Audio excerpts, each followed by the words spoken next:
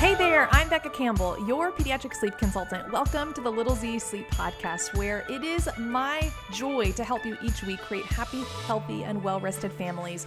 This week, episode 113, I am talking with Renee of Parenting Littles. Renee is a parent therapist who helps families connect and lead with compassion. I love this episode with Renee. We actually filmed this many months ago, and behind the scenes, I've been able to implement a lot of what we talked about today. I think you're going to enjoy everything that Renee talks about, where we really dive into helping your child, your toddler, make good choices, what this means for you and your family, and how this can help with such confidence in the entire family. Make sure you check out all of the resources we mentioned here on our website, littlezsleep.com. You can also check out our YouTube channel and connect with me on Instagram at littlezsleep. Enjoy the episode with Renee. Save this one, share it. I know you're going to want to pass this on forward. I'm a licensed professional counselor. Why is giving children choices so important? And is there such thing as but that's too many choices? Our bodies are constantly changing, and so that feels really overwhelming for kids. Can you walk us through your bedtime routine? And maybe do you offer your daughter choices throughout the bedtime routine? And what does that look like? Usually I have to give choices about getting out of the bath. I even had an email today that I was responding to. They were like, why is she crying when we're going into the room? When we're tired, we're less able to repress all of our feelings. Oh my gosh, just go to sleep, and you feel really frustrated, and sleep deprivation is brutal. Because toddlers are so emotional. Yeah. And they don't know what to do with all those emotions. Well, okay, so let me kind of now go backwards. So what is your official title? I started talking about this. We're just going to start rolling into our interview, but what is your official title that you have? Yeah, I'm a licensed professional counselor, so it's LPC. And each state kind of has different things. Like Kansas is licensed clinical professional counselor, and each state has some different things. But yeah, professional counselor, I guess, can cover most of it. Gotcha. And you specialize in one particular area? In adoption, in attachment trauma. So anything like neglect or abuse. That sort of thing. Mm-hmm. Gotcha. Well, and I mean, hey, I'm going to come right out and say it. In the sleep world, whenever we see an attachment counselor, when I first found you, I was like, I just need to make sure that, we're going to talk about, the sleep stuff that I want to talk about. And I think from what you've been sharing here, and I have some, obviously not as much as you, experience with fostering and adoption parents, it is a very different way that we kind of so let me learn your history. Let's learn about all this stuff. The basis of the sleep training is all the same because every kid just needs to sleep, but there's a total different story that they bring in together for sure. So I imagine the work that you do obviously is so incredibly important. And just a few stories that I've heard of friends who are in the that are involved in the fostering and adoption community. I imagine you are just a huge resource for so many families. I hope so. Yeah, I think it is so true. With trauma or attachment things, babies need to be relaxed to sleep. And so if you don't have that secure attachment as a base, it's really hard to feel safe and relaxed in order to sleep. So I like that. You kind of notice that difference and supporting that. So great. Yeah, somebody asked last month in a Q&A, they were like, I just adopted a baby. How long until I can sleep train? I was like, nope, we're not going to have that conversation right now. Yeah. You just enjoy the new baby and get to know them.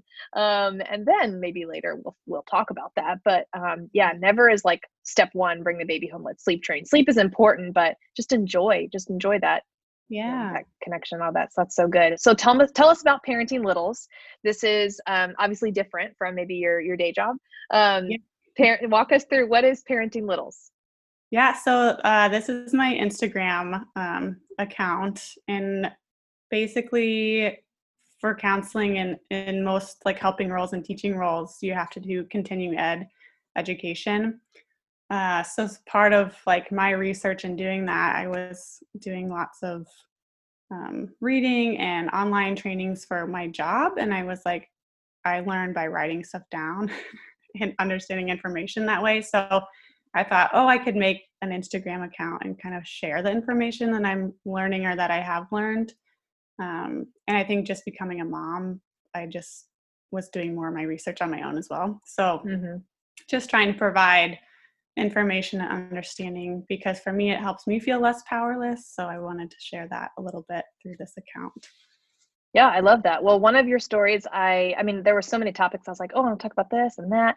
But one of them that I loved, I was like, let's lean into that and chat a little bit more, was about making choices and having Yeah. choices. And that is so big inside of my toddler and preschool programs where, you know, especially when you're making all this giant change, and even related to attachment, most of these toddlers and preschoolers who are inside my program have been solely dependent, maybe not their entire life, but for a small window of their existence, on mom or dad or someone to help them fall asleep. And so then it's like we're undoing all of these things that they don't feel like is wrong because they're enjoying it, but it's obviously making the whole household suffer because everybody is all over the place and waking up all night, all these things. And so we always want to give some power and some choice inside of our program for them. And really the basis of it is bedtime routine. But can you explain to us why is giving children choices, why is that so important? And is there such thing as like, but that's too many choices? Yeah, no, that's a great question. I kind of think of kids like the very definition of growing up is like our bodies are constantly changing. And so that feels really overwhelming for kids. Like I have no choice. Everything's changing. Everything's different. So when we can allow choice and give choice to kids, they feel the sense of power. There's less powerlessness that's happening. And so we're not having to coerce them as much. And they are oftentimes more likely to listen and respect our wishes when they feel they have power and autonomy, because that's what everyone wants that, right? Just to be in control. Yeah, have some sense of control. Yeah, that's a good way to put it. You know, I often label myself as like a control freak inside of our business. Like, there's things that only I can do. It's like, no, that's not true. Other people can help me with this. But for a child, there are so many things that what I'm revolting against, right? Mm-hmm. Because it's like that sense of like, no, I wanted to have this, or I had, the way that I think about it is like they had their mindset on something. We don't know that they had their mindset on something, and we intervene and stop that, and then it's like massive explosion. Yeah, we see that pushback, and we definitely see more of this autonomy and independence around 18 months when kids are starting to like realize they're their own person and not just a part of mom or dad or whoever. So I think that's a great time to start giving choice, because they really are going to take to it so quickly and enjoy having some more autonomy because they're learning all about that. Okay, that's I didn't even think about that. Like, how soon can you start giving these options and choices? So 18 months, they can kind of start to grasp. Yeah. And you can start earlier giving them that language, like even like, do you want this or this? And like seeing, do they like look at one thing and be like, oh, it looks like you want the blue cup today. You know, you can start early, but usually they'll be able to respond and decide for themselves around 18 months. So I think that's a great place to start if you're looking for like, when can I do this? Yeah. All right. So with the choices, as far as like, okay, but like how many is too many? Yeah. Do you limit to just like you said, this or that, or can it be like 1, 2, or 3? Is there a point when it's like, that's too much? That's now like overload? Yeah. I like to do just 2 choices for younger kids. I think when they're like 3 or 4, maybe you can add another one. I find over 2 is like overwhelming. And most young kids, like if there's like 6 markers on the table, they're like, they don't know where to choose. So even like limiting that and can help them. But just 2 choices is easy to decide between. If they're not able to like really choose between the 2, like I wouldn't add a third one. Be like, oh, what about this? Like, they're already having a hard time deciding. So I would maybe just pick for them if they can't like come up with it in like 20 seconds. Yeah. Okay. So I would love to walk through, obviously you're familiar because you have a 2-year-old, and I'm sure the power struggles and the stalling is for real. So I don't even want to prompt this, but like, can you walk us through your bedtime routine? And maybe maybe you don't even realize it. I don't know. Do you offer your daughter choices throughout the bedtime routine, and what does that look like? Yeah, we definitely offer choices. The start of our bedtime routine is really after dinner, because to go to sleep, you have to be relaxed. And lots of kids need either laughter or to cry. So we see that a lot before bedtime, right? They're like pushing, they're being silly, they're all over the place running around right before bed. And that's just their natural way to relax, which I just think we can lean into that. So having that roughhouse play or chasing or playing hide and seek or any of those things. So we try to do some of that right after dinner for like, I don't know, 10 to 30 minutes. And then we'll kind of start more of the relaxing stuff like bath and books and all that. But essentially we do a lot of rough housing play. So she gets all the laughter out. And then we'll do bath time, and usually she likes the bath, so we don't have to give a lot of choice. Usually I have to give choices about getting out of the bath. So like, do you want to get out now or in 5 minutes? Or do you want to hop out like a frog or like a fish? Or do you want mommy or daddy to get you out? Like each day there's something different to make it more fun. And then we get out of the bath and we'll do lotion. And I try to be really silly with that too, like pulling her legs and just kind of being exaggerated to get any more laughter out that she needs to. And then we do PJs. And then typically with PJs, she gets a choice as well. She's pretty particular about like what type of clothes she likes. She doesn't really like tight clothes. So if I have 2 pairs of PJs and she really doesn't like one, she can pick the other one. Or if she doesn't want to wear PJs at all, a good one to do is, do you want to wear your PJs inside out or the regular way? Ooh, I'm going to use that. That's a really good one. To wear, inside out. Like she loves it. She thinks it's the coolest thing. So that one's an easy one for her to like just, drop in the bucket. Good choice. Yes. Ooh, that's a good thing to do. Yeah. And then we give choices with books. We usually read 3 books. And typically she'll read the same 3 for like 3 weeks, honestly. They like that repetition, right? So we don't always have to have choices with books. But sometimes if she's taking forever to pick a book or whatever, I'll be like, do you want to read Little Blue Truck or do you want to read the monster book or whatever it is? And then even like if she's really pushing back and saying no a lot, that's just another key to me. Like she's not relaxed enough. Maybe she needs more silliness, or maybe she just needs me to set limits so she can like get that big cry out so that she can go to sleep. So if I hear lots of no's, I'm like, okay, she's needing some help and I have to set some limits. Like nice ones like, oh, I'm so sorry, we can't read any more books tonight. We're all done with books. And then she'll scream and cry and I'll hold her and she'll relax. But I think that kind of answered your question. It did. And now I really am like, tell me more about this laughing, crying, because, oh my gosh, that happens. There's so many things. There's so many things I have to say about this. I didn't even recognize that. I mean, it makes sense. So I teach inside of our bedtime routine to do play, like 5 to 10 minutes of like hardcore play, whatever they want to do, play. And especially if there's been one caregiver that hasn't spent time with the kid, like that's a great opportunity for you to do that. Or, and then the hour before, let's get it all out. But when you were talking about like having that big cry, I have families. I even had an email today that I was responding to. They were like, why is my child crying? Like it's like I think a 20 month old. Why is she crying when we're going into the room? I'm like, well, she's sleeping 12 hours all night long. Like she's fine. She doesn't hate sleep and she doesn't hate her room. It may just be part of like what she's working through. So what you're saying is that's like a relaxing mechanism. Yeah.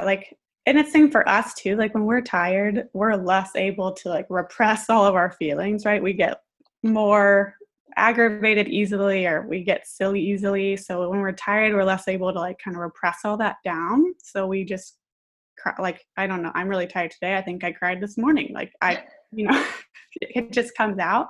Yeah. But it's just a great way to like release all the tension and stress through your day so that you can relax enough to go to sleep.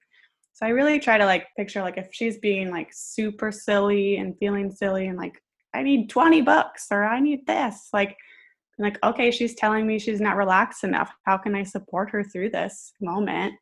And that really changed my perspective because a lot of times I'd be like, oh my gosh, just go to sleep. And you feel really frustrated and you're like, she's doing this on purpose or whatever. And it's really just kind of flipping that switch in our minds. Like, this is just how she's telling me she needs to relax and how can I support her through that, whether it's setting a limit because we don't have enough time to keep playing and being silly, or do we have time that we can like pretend like the book's eating her hand and like make her laugh a little bit more while reading, or those type of things.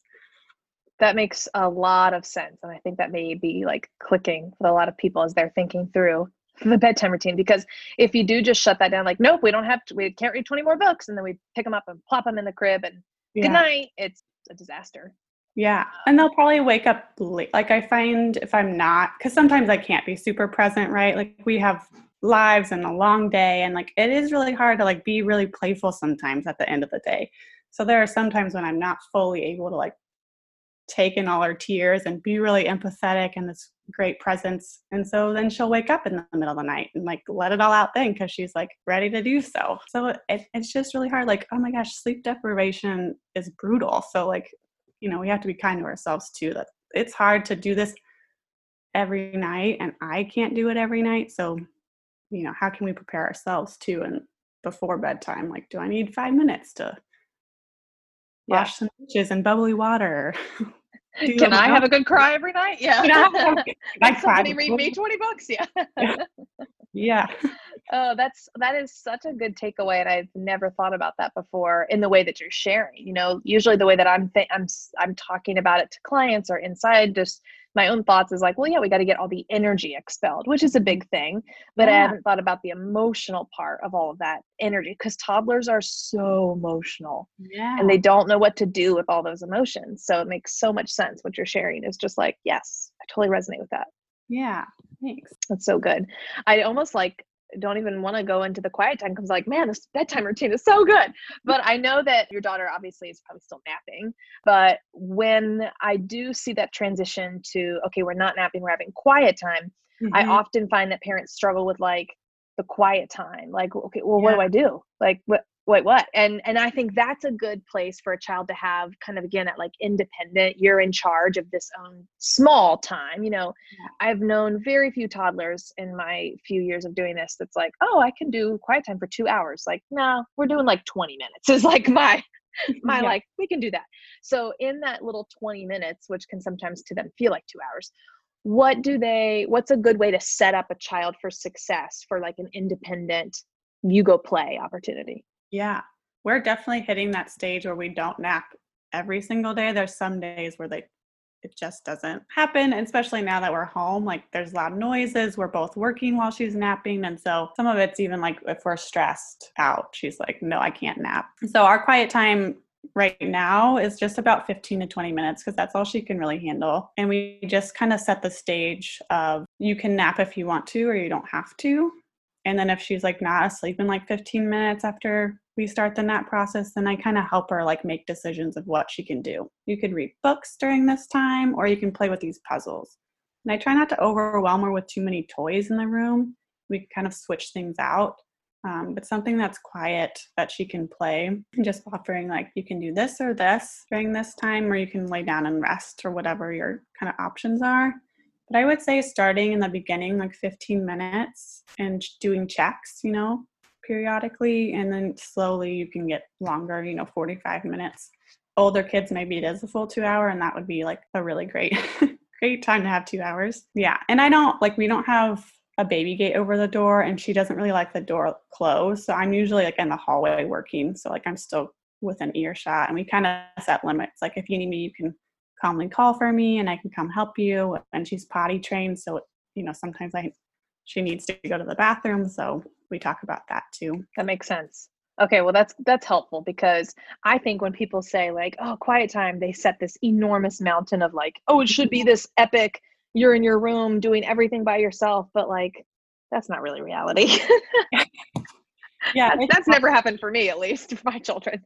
Yeah, it's hard. And I think even when you're starting quiet time, you really have had to start independent play, when they can play by themselves for any length of time. So even if it's like you go to the bathroom, you give them a couple choices like, hey, well, I'm going to go to the bathroom. You can read this book or you can do this puzzle and I'll be right back. So even like practicing that, like what's it like when you're gone for like 2 minutes? Can they entertain themselves for a little bit? Oh, that's a good idea. What age would you think that starts at? We're kind of in that space now, like starting that. And it's hard because we're home all day right now. So it's hard to even give her like space to do stuff on her own. But yeah, we've been practicing like anytime I need to go to the bathroom, like that's my time. Here's please let it be my time. Yeah. Yeah.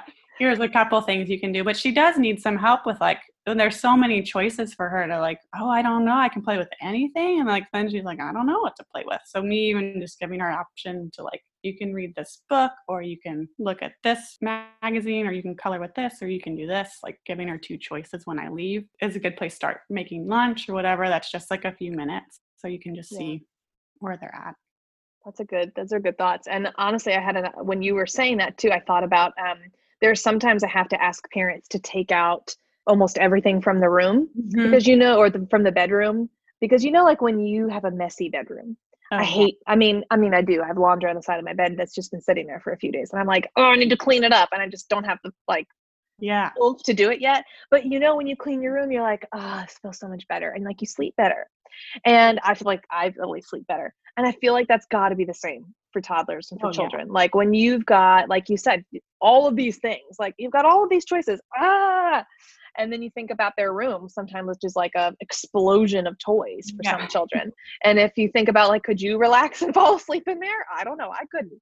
So even that, again, that emotional balance of your environment, and if you are able to have quiet time because you're too stimulated by everything, or if you feel like, oh no, I'm good. I'm safe here. So Yeah. it's just interesting little anecdote, but Yeah, my daughter just started before bed. She'll say her bed's too messy, her room's too messy, because she's already noticing there's so much stuff in here. So we've really had to be tell me what's messy, and if she can tell me, and then I can remove it from her room or put it away really quick, because it's just funny. She's like, nope, there's too much stuff in my bed. There's too many toys or whatever she's brought with her. oh, she's smart. That's funny. That's so cute. Well, I would love to know how we can get connected to you. So could you share with our listeners in any of the ways that people maybe could have an opportunity to work with you or just connect with you? Where can they find you? Yeah, I do a lot of stuff on Instagram through parenting.little, so you can find me there and DM me, and there's a link to my website. But if you're in the Kansas City area, I have openings for therapeutic services, and I think that's all on the website if you click through the Instagram. And then just for parenting support, I have consultations and coaching that I can, we can take deeper dives into anything that is a concern or an issue with your family or with a kiddo or with a parent. So those are some ways, but mostly just through Instagram. It's a good way. Okay, cool. We'll put your handle parenting.littles in the notes below too. And thanks for joining me today, Renee. And I'm excited for people to head on over and see what else you have to offer. Thank you. Thanks for having me. This was a great topic. So thank you. Yay. Thanks so much for being here today, Renee. We appreciate you. And guys, I'm serious. This is one you're going to want to save and probably come back to.